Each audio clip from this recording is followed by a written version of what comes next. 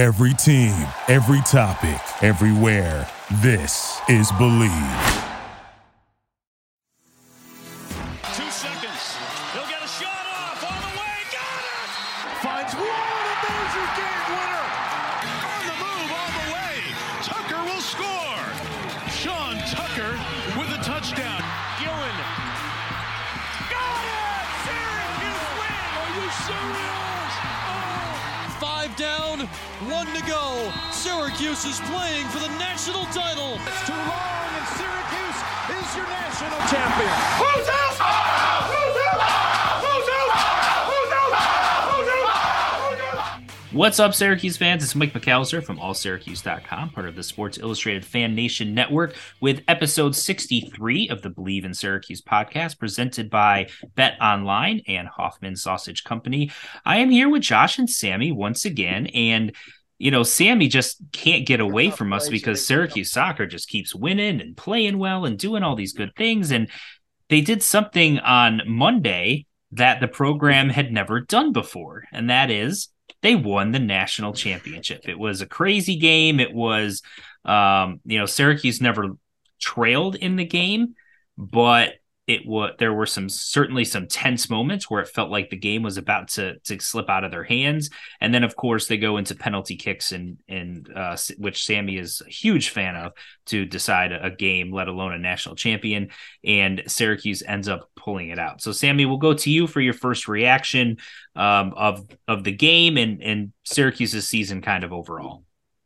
Well, just in terms of the game, one, massive congratulations to them. That was, I think, the perfect cap to the season, just with the drama and just it being another close contest.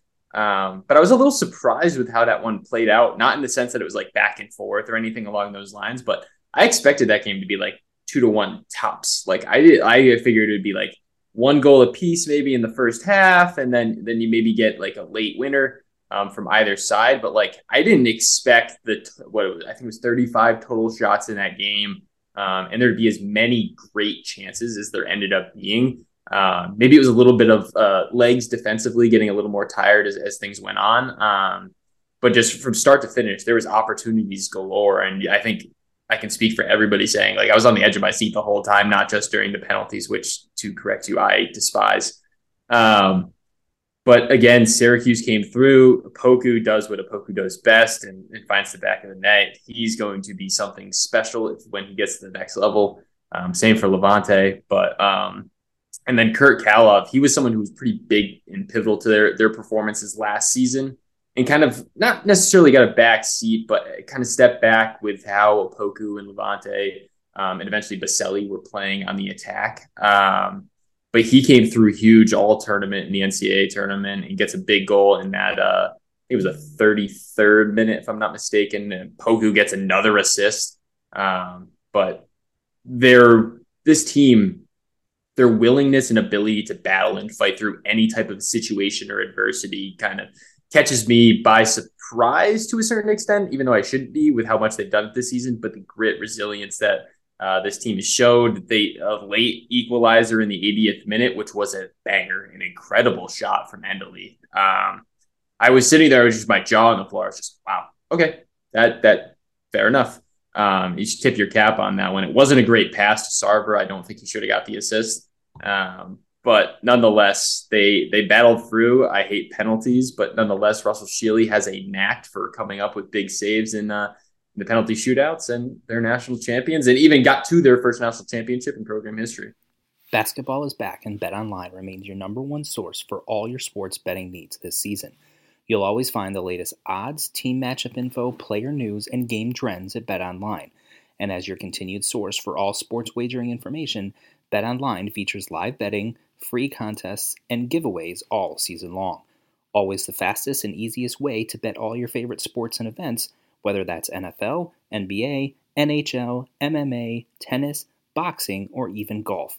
Head to betonline.ag to join and receive your 50% welcome bonus with your first deposit. Make sure to use promo code BELIEVE, that's BLEAV, to receive your rewards. BetOnline, where the game starts. Sammy, can I ask you a question real quick? Talking about, obviously the first obviously, you already Go for it. But talking about, obviously me coming from a non-soccer background, you can look at the box score and you can watch the game, but, the impact of a championship, especially the first in, school history, I'm just curious about. So what kind of like impact in terms of like recruiting and, just going forward does this do for Cuse and, looking at, defending the title next year, what kind of personnel, what kind of guys coming back will we have next year? I would say this season as a whole has a massive impact for Syracuse soccer. First being that they had 2 players on the Canadian national team in the World Cup, having that type of repertoire, that type of, further productivity, that ability to generate pro talent, as you can tell from obviously even just the football side of things, basketball side of things is massive. It's a massive selling point.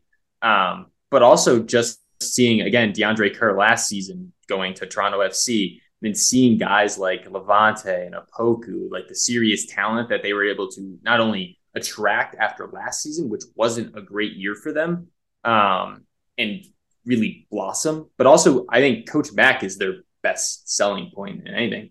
If I played soccer, there is no other coach I would rather play for than this guy after getting to experience the program and culture he's built there.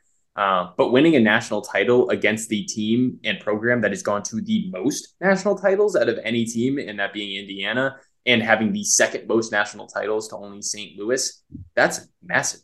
That is potentially the first domino in putting yourself in the ring with those pedigree programs if they can sustain the success. And again, I'm looking at guys like Kurt Kalov and Jonah Label to have incredible years next season and really continue to blossom and grow. But again, I don't want to say it's like a done deal. They're going to have a great year next year, but this type of success against the program specifically that they did against, and beating Clemson as a national champion last year and again this year in the regular season, taking him off that number 1 seed. They have so many quality wins and performances. And again, that culture that they prove they have from behind Coach McIntyre and that whole staff is as good of a sales pitch, I think, as you'll find in the entire country. 9 straight national titles for Syracuse men's soccer is what I just heard from Sammy in that explanation. Listen, I'll just say this from watching the game in all seriousness, and we'll get to football because there is tons of football transfer portal activity to discuss. But I noticed that there were a lot of people watching college soccer for the first time with Syracuse's run here, because admittedly, obviously, Syracuse basketball and football take the lion's share of the attention amongst the Syracuse fan base, right? Little lacrosse too. Little lacrosse as well, yes. But even lacrosse, if you look at all other sports, lacrosse, soccer, volleyball, field hockey, rowing, you start naming all of the sports, right? They all take a pretty large backseat to the 2 big boys. Yeah. And when one of them makes a run, whether it's women's lacrosse in the Final Four national championship game, whether it's field hockey several years ago in a national championship game, when those other quote unquote other sports make runs like this, it does get the attention of the fan base. And I thought it was pretty cool to see at a Syracuse basketball game, a large chunk of that crowd watching the soccer national championship game and cheering it, not ignoring the basketball game per se, but that clearly had their attention. There were so many more people on Twitter that I saw that were watching the game on ESPNU that had never watched it before. I had people commenting to me, wow, this college soccer stuff is pretty cool. So I have to hope that this game, with as entertaining as it was, as intense as it was, as up and down as it was, you mentioned all the scoring chances they had. It was 2-2 after regulation. It could have easily been 4-4, 5-5 with all the chances they had. Like I said in our last episode, college soccer is not pass the ball back and forth at midfield, hope you get the end the game at 0-0. This is not that type of soccer. This is high tempo, fast action, keeps your attention. So I hope that the sport gains some fans from what we saw, not only in this game, but throughout the NCAA tournament. Raise his hand, you feel what I'm saying? Thanks to people like, Sammy and Sydney to understand. Because, even FIFA is always fun to play. But, I'm out there just, one of those things to where you're not really good at it, but it seems like it's fun, or it is fun, so you keep doing it. So that's been my relationship with soccer for a long time. But now that I've taken my novice glasses off and I've been informed, now I can understand, why people like Levante and Nathan are so impactful, understanding the angles and the formations. So, it's kind of like the Olympic effect, when everybody becomes an expert like you guys on curling every 4 years once that comes around. Also, I'm thankful to have with the World Cup too, especially being this year. My soccer atmosphere knowledge acumen has gotten up a lot. So it's not something that you just throw away after SU wins the title. So yeah, I can forever be indebted to you, Sam, because I now know how to watch soccer the right way. It's tailgating season, and no one does it better than Hoffman Sausage Company. Beer bratwurst, jalapeno cheddar sausage, kielbasa, and bun-length chicken sausage. Add them to the menu with classic German franks and snappy grillers, and fans will go wild.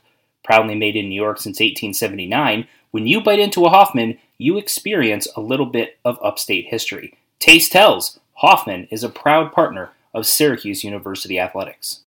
Yeah, I'll just say this before I let Sammy comment. My 7-year-old son asked if we could go to a soccer game next year.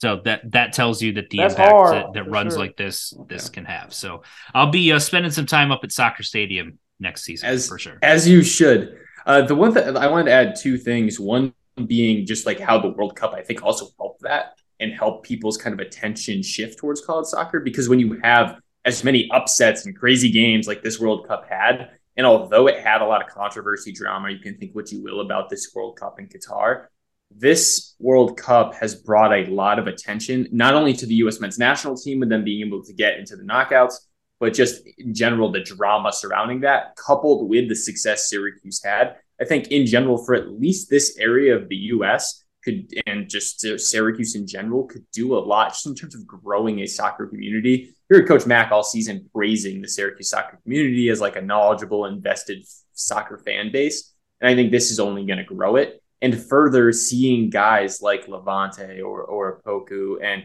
hopefully more guys like Booster Schoberg. He was an incredible defender that got injured for a little while. Curdy, even Sheely, my guys Abdi and Olu. I would love to see those kind of guys get to the next level. Maybe you see these kind of next generation kids buying their jerseys, going to MLS games, or whatever level that these guys end up getting to play at, and possibly even at the national level.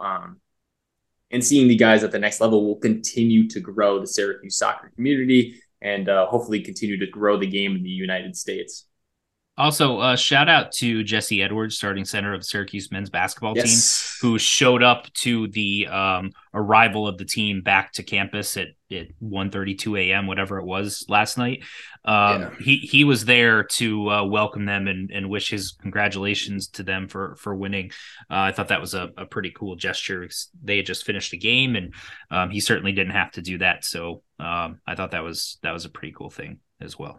I will say he is more intimidatingly tall off the court than he is on the court. I just because he doesn't look as tall standing next to all the other tall guys. Exactly. But then you get him around a bunch of average size, normal height people like ourselves, and he looks a lot taller. I had a moment before we get to football. I'll have a quick story, which is I had floor seats for a Syracuse basketball game the very first time that I did it, and I saw Wes Johnson and a couple other current players walking around. I haven't heard that name in a long time. He was quite the player. And it was that moment that you just realize how tall 6'8", 6'9" really is. You see him on television, you're like, yeah, he's 6'8", okay, whatever. And you're like, yeah, I'm 6 feet. Difference between 6 feet and 6'8" is not really that much, right? But you don't understand until you see it standing right next to you. And so I think the Jesse Edwards thing is probably pretty similar. Yeah, definitely. That said, we have a ton to get to with Syracuse football. Before we go any further, I was watching the Alabama game. We can't go any further in the program. But I'm saying RIP Mike Leach. That's definitely a big loss in the college football community. Like I said, Alabama and Memphis are playing, and they actually took the time to I think they gave a moment of silence during the game. And I was really close to home, me being from Memphis, him coaching at Mississippi State, but just him, the impact that he had on the game, and just the sudden death, man. He was at practice on Friday. That's scary, and I know that coaching leads to that type of quick downward spiral. So while it was on my mind, especially something that serious, just want to give our condolences and just say rest in peace, rest in power, and just thank you for all the contributions you did, especially specifically to the college game. Yeah, I mean it's never easy when you lose a figure like that, but it's even more shocking and hard to cope with when it's that sudden. Like you said, he's at practice on a Friday, and then a couple days later, he's no longer with us. It's life comes at you fast, so enjoy every moment that you have for sure. That said, we'll try to stay at least lighten the mood a little bit here with we'll start with positive before we get into perhaps one of what could be multiple negatives. And we'll start with transfer portal additions. Syracuse has added 3 players from the transfer portal: offensive lineman Joe Moore from Richmond, defensive tackle Braylon Ingraham from Alabama, and defensive back Jaden Gold from Nebraska. 3 additions, 3 positions of need, although one perhaps we didn't know was a position of need until recently. I guess we'll start with you, Josh. What's your reaction to grabbing those players and at least 2 of them from some pretty prominent programs? I mean, you're getting the guys, like you said, you're getting the guys at the positions that you needed. You're talking about what was the biggest problems last year. Protecting the quarterback and could generate a consistent push in the run game. So you go out and get a multi-year starter. That's always good. You want to solidify, especially on the right side. I think that's what I saw him play. You definitely want to be able to solidify, just being able to be tougher up front, which is something that this O-line struggled with throughout the year. Talking about Jalen, you said Gold, is it G-O-U-L-D? So it is just Gold. That's what you're going with? Yeah, it's G-O-U-L-D. I don't know if it's Gould or Gold or whatever. Okay, so my boy Jalen G. Again, we go with pedigree, and especially with him, we'll talk about some of the other guys later, but guys with multiple years in the portal left, I think is like a force multiplier with how advantageous they can be for your program, because a big portion of these guys that hop into the portal, at least right now, are the grad transfer variety guys hoping to either bounce up for their last year or for whatever reason want to find another situation for their last year. But you're getting guys, all of these guys, I think, got multiple years left in the portal. I don't know about Joe Moore, but I think that when you get a guy like a highly rated guy like Gold with 4 years left, my boy Big Moore only has 1. But getting those guys out of the portal with multiple years of eligibility, it just allows you to get talented guys and just have some sort of continuity within your program. So nowadays, recruiting out of the portal is not big or bigger than high school recruiting. So it's good to see that early on, a guy that you advocated for, Coach Monroe, was emphasizing that and doing really well. So yeah, and before we get to Sammy's take on it, the big key with Braylon Ingraham or Braylon Ingram, I should say. I know the big issue with Syracuse defense this past season was defensive line, right? Specifically the depth along the defensive line. And then they had some injuries and made that even thinner, et cetera. And I know that Syracuse fans wanted some size in the middle of that defensive line. And Ingram definitely brings that. He's over 300 pounds. He's athletic. He was a former elite recruit, 4-star recruit, big-time defensive line prospect. He had a lot of injury issues at Alabama. So the key for him is, can he get healthy? If he can be healthy, then I think he can have a huge impact along Syracuse defensive line. But if he still has more injury issues, then it's just another body that doesn't do much for you because he's still battling injury issues. That's going to be the biggest key for him, I think is, and I wanted to give our listeners some of that background, is he was medically retired at Alabama. So in order to continue his college career, he had to leave. They literally would not let him play football there anymore. Which has happened with Syracuse before. They've medically disqualified players, and then they've gone on and played elsewhere and been fine. It happens. There's certain protocols you have, and it is what it is. So I know Syracuse is hoping that he's healthy and that he'll be able to give him some contribution, because if he can get anywhere close to what his talent level was coming out of high school, then Syracuse could have a pretty big hit here. But Sammy, your thoughts on those 3 additions, including the positions that they're going to add some depth to? We can get to DBs when we talk about maybe that negative as well, but I want to kind of focus on, for Josh's sake, investing in the trenches. I mean, I think that's a pretty important need in general on both sides of the ball, but it's always something you should do. Incredibly, you pointed to a really good point in terms of the depth that they need on that defensive line. And a big point for me, even though he had his issues at Alabama, bringing somebody from a program like that to possibly help shift maybe a little bit of a mindset, culture, identity in terms of he's been around a college football caliber team. He's been around Nick Saban, arguably the best college football coach there is. That kind of stuff can help lead into the rest of your program, whether he's a bona fide NFL superstar in the future or not, anything along those lines. Bringing somebody from a program like that can help. And also just in general, too, with the bringing them from Nebraska. Nebraska's no scrub of a program. I mean, they also kind of have that pedigree. And I think there's something to be said for being able to bring in position players that you need from these high caliber programs. There certainly is. And with Jaden Gold specifically, he'd only been at Nebraska for a year. He's a former elite recruit, top 200 player by most recruiting services. SI All-American actually had him as a number 74 player in the entire country in his class. He's 1 year removed from that level of talent expectation, has 4 years of eligibility remaining, as Josh said. That's a type of player that if you're Syracuse, that's how you get that talented players into your program. You're not going to win your lion's share of the top 100, top 200 prospects in the country in a recruiting class, but you can find some of them that, maybe decide that they want to move on because there were coaching changes. Maybe the program that they signed with wasn't quite what they thought it was when they signed. A variety of reasons. Elijah Clark left Rutgers after a year. He ends up coming to Syracuse, and Syracuse is involved with at least a couple others that are kind of in similar situations. That's how you can add talent and depth to your program if you're Syracuse.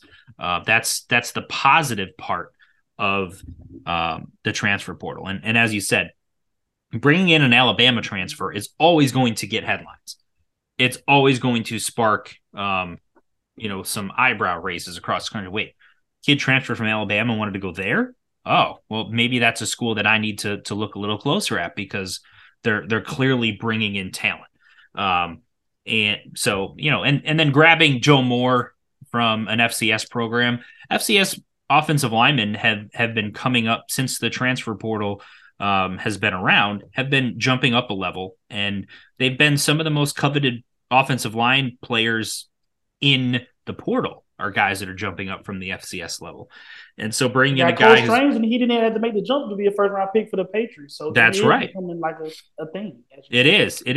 Because, if you're a good player, they'll find you anywhere, and different players develop at different rates. And so you have a guy who wasn't very highly recruited and develops the right way and can become, someone that's highly sought after. And with Joe Moore, he's got 40 plus games of experience. He's played primarily right tackle, but has played some left. So he can come in and either fill in for Matthew Bergeron, or if he doesn't win that job and that goes to Enrique Cruz, he can start at right tackle for you. And worst case scenario is you have a guy in your two deep that has 40 games of experience, 30 some odd starts under his belt. And if you do have injuries, as you have had almost every year at some point where you need someone to fill in for a game or two to start, that's not a bad guy to pluck and play in those situations. So while transfer additions are nice, Syracuse has lost its share of transfer portal player. They've lost its share of players to the transfer portal, I should say. I think we're up to 9 at this point, 8 or 9 players that have left Syracuse and are looking for new collegiate homes, most of which are, you look at them and say, okay, a couple of freshman offensive linemen who hadn't seen the field yet, and perhaps they wanted to go somewhere where they thought they could get on the field a little quicker. Some reserve players. Courtney Jackson did start this past season, but I don't think anyone was viewing him as the key to the offense taking that next step or not. But I do think he was a little bit of a loss because he did start. He had a lot of experience for you, and he does have some talent. But Deuce Chestnut entered the portal on Tuesday, and that was, I think, the biggest shock to anyone following Syracuse football fans of someone entering the portal, because oftentimes you hear it's a it's an issue with playing time, with snaps, with their role, with the potential to become a starter. He already was a starter. He's been a starter since he was a true freshman. He was a very highly regarded starter. The system at Syracuse is not changing, even though they lost their defensive coordinator. And with Garrett Williams, I think the expectation is he's probably going to turn pro, I think is what people are expecting. That Deuce Chestnut would be your number one guy if that situation played out that way. And if not, then he and Garrett will be back for another year of being one of the best tandems in the ACC. So it's not a situation where playing time was an issue. It's not a scheme fit issue.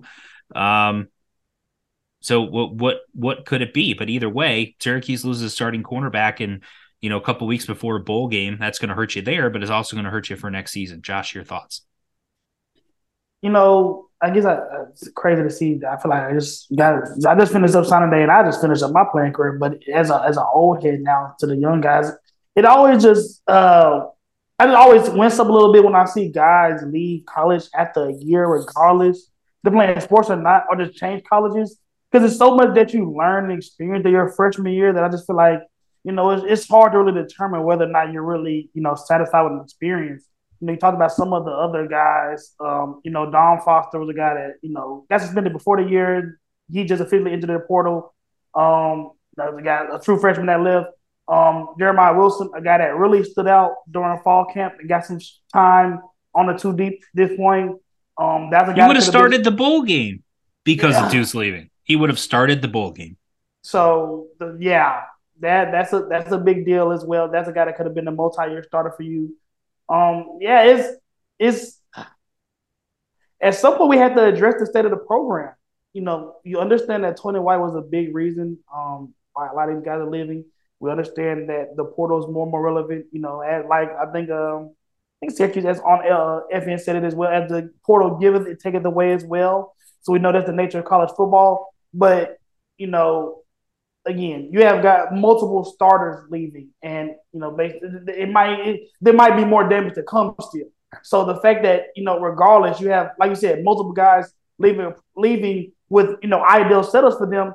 You have to start to address the state of your program at some point, in the bigger issues of why do guys not feel as if this is a place where they can succeed.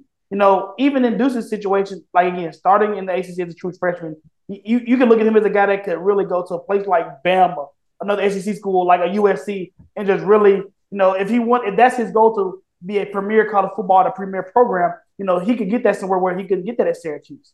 But you're talking about other guys, and it's just like, what other opportunities do you see out there that you can't find at SU? So I think you have to just question whether or not if there are bigger issues at hand as to why the outside of Tony White leaving, why the parties are so frequent right now. Sammy, your reaction to Deuce Chestnut leaving? Well, in general, I'm a person who is emotionally afraid of change. And there's been a lot.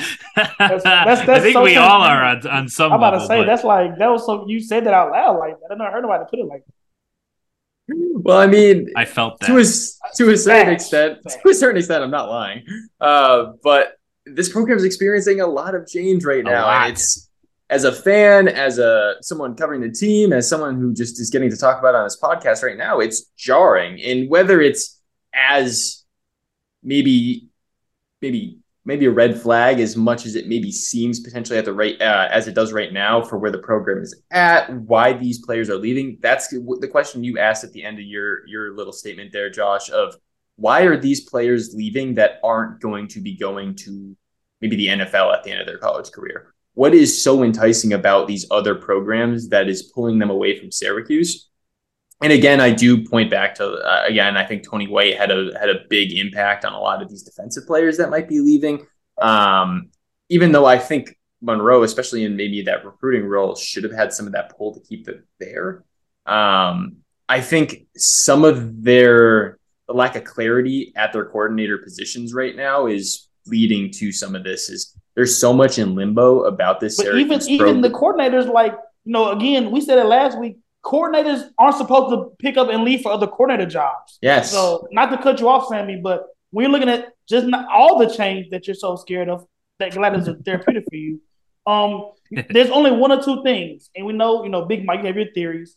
Either other programs are doing something that you're not willing to do, or something within your program stinks. And whatever the two options are, you have to fix them immediately because, again, you have no coordinators. You're about to have no starters on defense next year. So something needs to stop. Something needs to change immediately. Either you need to step up to the plate and do what these other programs are doing, or you need to eliminate whatever is making your program stinky and unattractive. No, and I'm glad this is a place that can be emotionally free and honest. This is a safe space. Exactly. But I think you make a great point, and I just wonder what's going on behind the scenes that we might not be able to see. Is like what is pulling these players away from Syracuse? Like that's genuinely my biggest question: is why are these players that, especially with Deuce leaving, you mentioned some of these players could have started in the bowl game, could have got bowl time, even if they weren't getting regular minutes or regular time in the regular season. Like they could have got time in a bowl game, whether it's the Pinstripe Bowl or a bigger bowl. Like they still could have got them some valuable experience in a big game, and they're choosing to leave amidst this kind of limbo that you're talking about with the coordinators. Is why is Syracuse a place that both these coordinators and players currently feel like they don't have an opportunity to succeed to the level that they want to? I like the questions you guys are asking, and I'm going to answer that in a couple of ways, one of which may venture slightly off into conspiracy theory land, but there's logic behind most comfortable it. It is, I mean, I love that, a good conspiracy. That and optimism. That and optimism. Optimism and conspiracies. That's where we're at. So before we get into the borderline conspiracy, there's a couple of things. We talked about the coordinator situation in the previous episode. So if you haven't heard that, go back and listen to episode 62. We break all of that down and give our opinions on that. As far as the transfer portal and players leaving, unfortunately, this is kind of the new normal in college football, which is players are going to leave every single offseason, more so than they did pre-portal. Pre-portal, you wouldn't have that many players leaving your program early. Now you're going to have, I almost expect a dozen to a dozen and a half players to leave every single scholarship players to leave every single offseason. I just feel like it's the nature of the way that things are with college football right now. And we'll get into part of the reason why when we get to the conspiracy. So I think you have that part of it. You're going to have attrition normally. You look at almost any program across the country, players have left and entered the portal. Now, and last year, I know there was a concern with Syracuse and people were questioning the program with the same valid questions that you guys have brought up with what's wrong with Syracuse, because most of Syracuse's players that entered the portal did so early. So Syracuse's numbers piled up early. And then as you got to the end of the offseason, Syracuse's numbers ended up being kind of middle of the pack. Whereas in the first few weeks of the portal, Syracuse was up to like 12 players, and the most anyone else had was like 3. It was like, what's going on with Syracuse? But then Syracuse didn't continue to lose players. Other teams caught up. I haven't noticed that as much this year, but I think the fact that you have normal attrition and then the fact that you lose your coordinator in Tony White, there are players that were loyal to him and that thought that part of their success and feeling of the culture at Syracuse and what they liked, playing at Syracuse was directly as a result of him. And so you're going to lose some players, including some starters and contributors when you lose your coordinator. I think there should be some expectation, given the ease of using the portal, that there's the possibility that happens as a result of losing your coordinator. All of that said, there is certainly an aspect of what is Syracuse not doing that other schools are. Well, we know something that other schools are doing that Syracuse is not in recruiting, and that's NIL stuff. Now, the way that the NIL is set up, it is not supposed to be used as a recruiting tool. You are not supposed to be able to go to X recruit. Josh Crawford is a 5-star defensive lineman. I'm going to go up to him and say, hey, Josh, if you come here, we'll give you a $750,000 NIL deal with Walmart. And another school comes in and says, yeah, we'll give you $1 million for Target. And then another school comes in and says, we'll give you $1.5 million for, I don't know, Pizza Hut, whatever. Right? So this is how some of that is working in reality, even though it's not supposed to. So we know that a lot of schools are doing that. Syracuse is not has not done that to date, though they have started to form a collective that's going to allow them to perhaps get into that. But as of now, it is not a major factor in the way that Syracuse recruits. Well, I think you'd be pretty naive if you don't think that players that are viewed as good players for programs viewed as middle of the pack or lower programs, back behind the scenes type of deals are going on where a high school coach is talking to an assistant for one team and then relaying information back to someone else who relays it to a player to say, listen, if I know that you're not planning on entering the portal, but if you did, just wanted to let you know, you might have a $500,000 deal over here with this other program. Those type of situations, I think you'd be naive to think that they don't go on. And we know that Mikel Jones said last year, that last offseason, he had an opportunity to leave. Well, if he hadn't ever entered the portal, how would he know he had an opportunity to leave? It's because of these back behind the scenes deals and conversations that go on, I'm sure, with a lot of programs across the country. Some programs are trying to rebuild. They lose a player unexpectedly that goes pro. They need to fill in, a Miami, an Alabama, an Auburn, a Tennessee says, oh crap, we need a middle linebacker. Hey, that Mikel Jones from Syracuse is pretty good. I think he could fill in here for a year or two before our, 4 or 5 star kid's ready to go. Can we talk to his former high school coach, his trainer, whatever, and let him know if you entered the portal, we got a spot for you. Oh, by the way, that's going to come along with X contract with Y car dealership. And you're talking about these, we're wading in the water here. You're talking about these handshake deals, and you're talking about these backroom deals. Like, again, without snitching, I'm not telling anything that hasn't already been said. I was a guy that was able to, wrangle some Division I scholarships, and somebody like Eric Gray that went to OU in Tennessee was a 5-star guy. I saw his recruitment very closely, witnessed some of the things that school did for him. So you're talking about these different points of contact. Everybody's getting paid. So it's advantageous for everybody to make sure that Kel knows, hey, Tennessee wants to offer you this NIL deal. U of M wants to offer you this NIL deal because, even if those guys don't commit, what's $10,000 in the name of recruiting Mikel Jones to the University of Tennessee? Nothing to a bag man, to a former trainer, to a high school coach with no, at the caliber. So, with the way that the game is set up, it's advantageous for these different people that don't operate under the NCAA heading to make these opportunities as known as possible for these athletes. So, yeah, you're talking about a situation that, again, something that's thinking with inside or something you're doing the other programs doing stuff that you're not willing to do.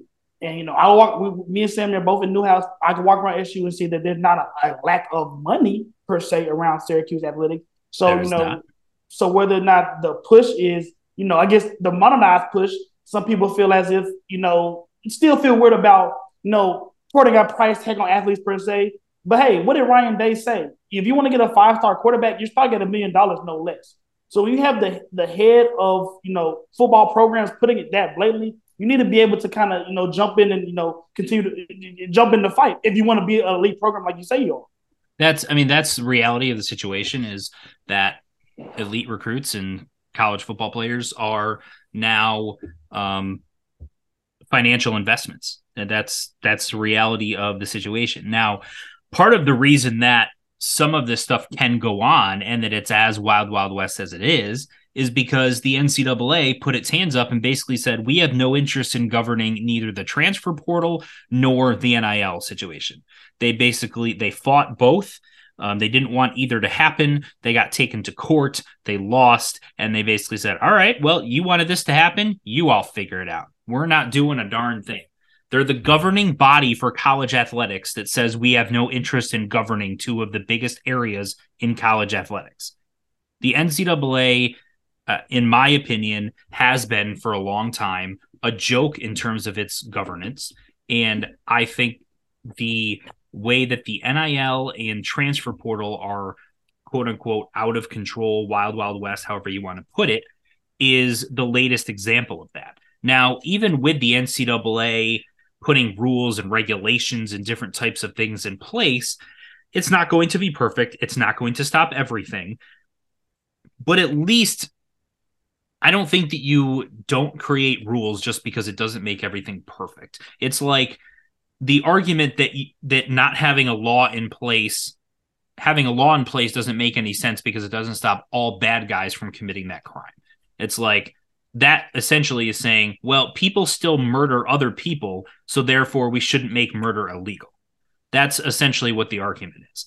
And if you sort of use that similar logic to what we're talking about here with the NCAA, just because rules and regulations put in place are going to be skirted and people are going to cross lines by some programs, as honestly they have been for decades because the NCAA doesn't do anything about it, doesn't mean that you shouldn't have rules and regulations to try to minimize that, to try to mitigate the risk of this chaos that you have every single offseason. Because if the NCAA is truly interested in trying to make an equitable environment in terms of being able to be competitive, then you shouldn't essentially have everyone who's not a blue blood being a farm system for the blue bloods. So that anytime the blue blood wants one of your players, they just make this deal behind the scenes and take your good players. Because and let's be real, Syracuse is very lucky that they weren't gutted last offseason. Because if you look at Sean Tucker and Mikel Jones, even Marlo Wax, Stephon Thompson, imagine this year's Syracuse team going into this season if just those players, even just Sean Tucker and Mikel Jones and maybe a Garrett Williams, had been plucked, even Matthew Bergeron. Let's take those 4 players, right? Syracuse's prognostication going into the season with those 4 players who have NFL prospects wasn't great anyway. Now you have those 4 players being plucked by bigger programs, and Syracuse's prognostications would have been even worse. We would have been talking about 1 to 2 wins instead of 3 to 4. And they were lucky that didn't happen. It gave them a chance to have a successful season.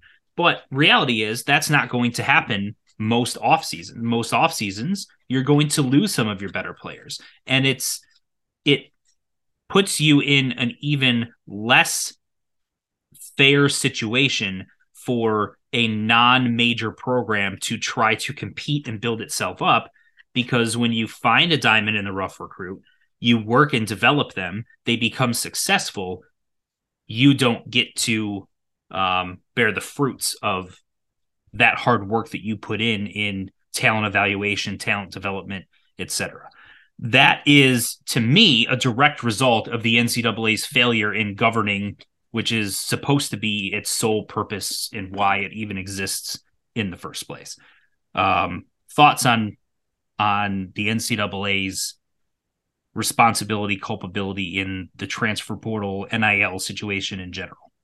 We good, Sammy? We good? We can take a breather now? Is everybody on the same page about everything that's been said so far? Like I said, this obviously this is not our first run against the NCAA, but Papa Crawford has made appearances on this podcast. He's gonna make another one. There's only so many things you can do with an unmovable force.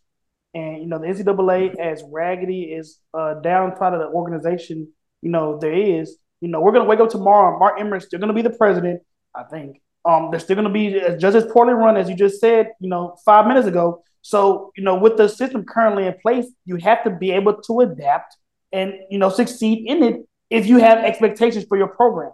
And, with the amount of money and resources and, frankly, media coverage dedicated to SU athletics, there's a ROI, return on investment, expected with all the stuff that's dedicated to it.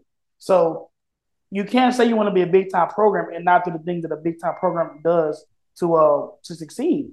And with the changing landscape of college sports, the NCAA has made it more liable for a program like SU to be like, hey, as long as you got the pockets, do whatever you do. So ideally, I guess, like you said, I'm not in favor of what the NCAA is doing either, but it's supposedly, the aspect you saying of, the blue bloods being able to take your big time prospects is very true. But with the lack of regulation, it seems to be like whoever got the biggest gun, whoever's got the most money can win. And, with SU offering so many other things outside of just purely, athletics, again, deep pockets in terms of school endowment, resources, higher learning education. Like it's an attractive place. There's a reason why guys come here, without NIL money being on the table before NIL was a thing. So you can still make your program as attractive as it needs to be. But, that just comes to, whether or not whoever I'm referring to when it says the SU athletic program is willing to take the next steps in 2022, almost 2023, that it needs to be a big-time program in the Athletic Coast Conference. Yeah, and I might not use the same analogies that you use, Mike, but I agree with the sentiment that something needs to be done. In my main concern being those lower tier programs. And my biggest issue with college football in general is that since the college football playoffs come to exist, it's really been 4 teams for the most part. You've kind of known who's going to make up that college football playoff. And my general objective or hope for college football is that pool of competitive teams can grow.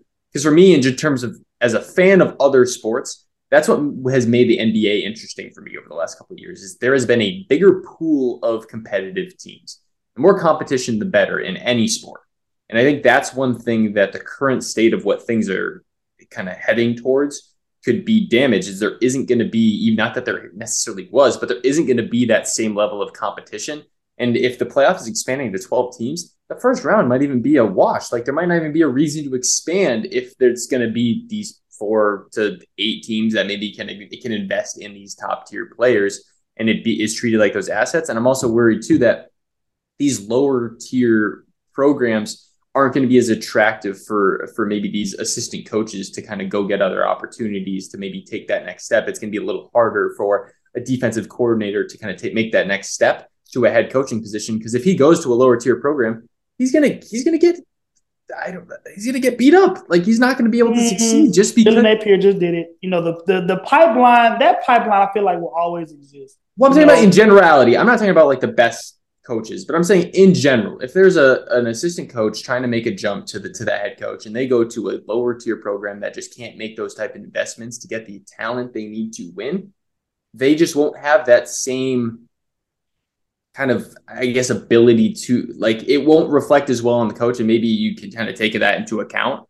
But I feel like it's less of a worry as I have for that level of competition. But just kind of a thought that I've had is just kind of what it would mean for kind of that coaching tree. And I don't think it's going to like kind of fully topple over like maybe it came off.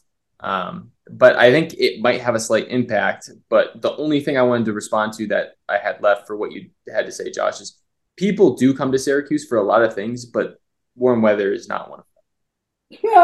Yeah. That is a fact. I think we can all agree on that. Now, one thing I'll say is what I think Sammy was trying to get at, and just to kind of expand on what his point is, you mentioned Billy Napier. Is what he did was Memphis? Is that what you're referring to? Louisiana to Florida now. Louisiana to Florida. That's right. You're correct. It was. Who was it at Memphis that had a big year that went? Norvell? Fuentes. No, it was Fuentes. Oh yeah, well Norvell and Fuentes actually. Honestly. Okay, so but all those situations I think are valid here in terms of the comparison. So as you get further into the NIL portal situations, those programs, and Syracuse I think is in the same boat, is not going to be built on landing the elite recruits. They're going to be built on finding the diamonds in the rough that they can develop, and as they gain experience, become a lot better than what their recruiting rankings were through the strength and conditioning, through the system fit and all of that. The problem is when you get guys that start to show signs of that a couple of years in, and year 2 years in, maybe to a 4-year rebuild, and year 4 is really where everything starts to take off. All of a sudden now you lose the ability to do that because, 2 or 3 of your best players get plucked by bigger programs. So that sets your timeline back. And then maybe administrations aren't as patient with you as a coach. And so that just kind of derails everything.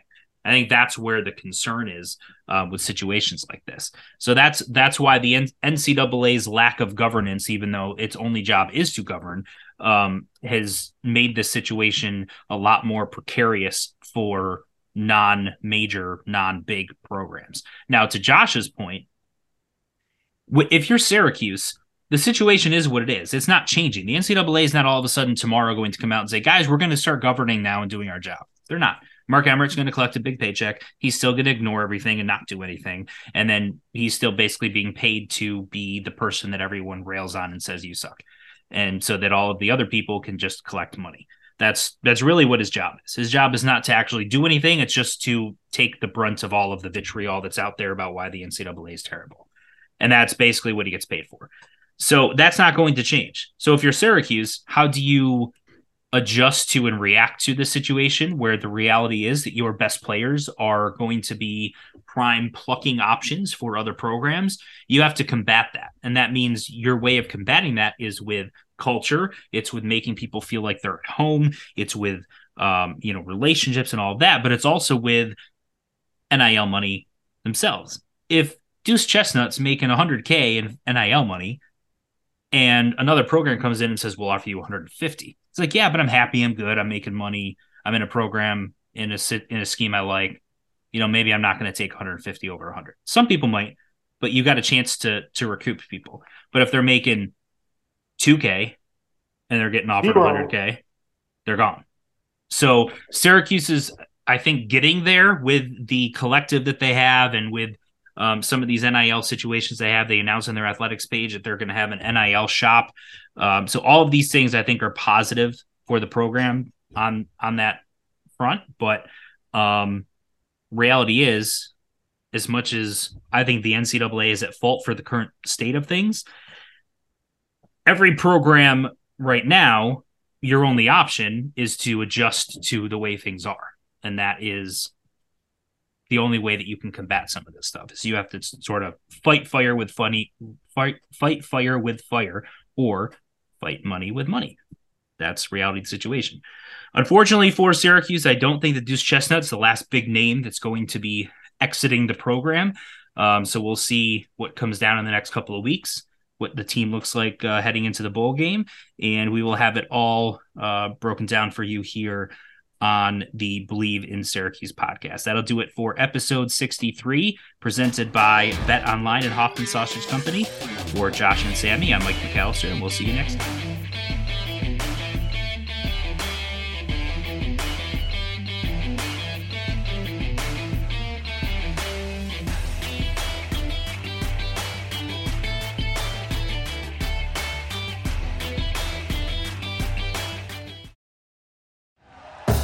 Thank you for listening to Believe. You can show support to your host by subscribing to the show and giving us a 5-star rating on your preferred platform. Check us out at Believe.com and search for BLEAV on YouTube.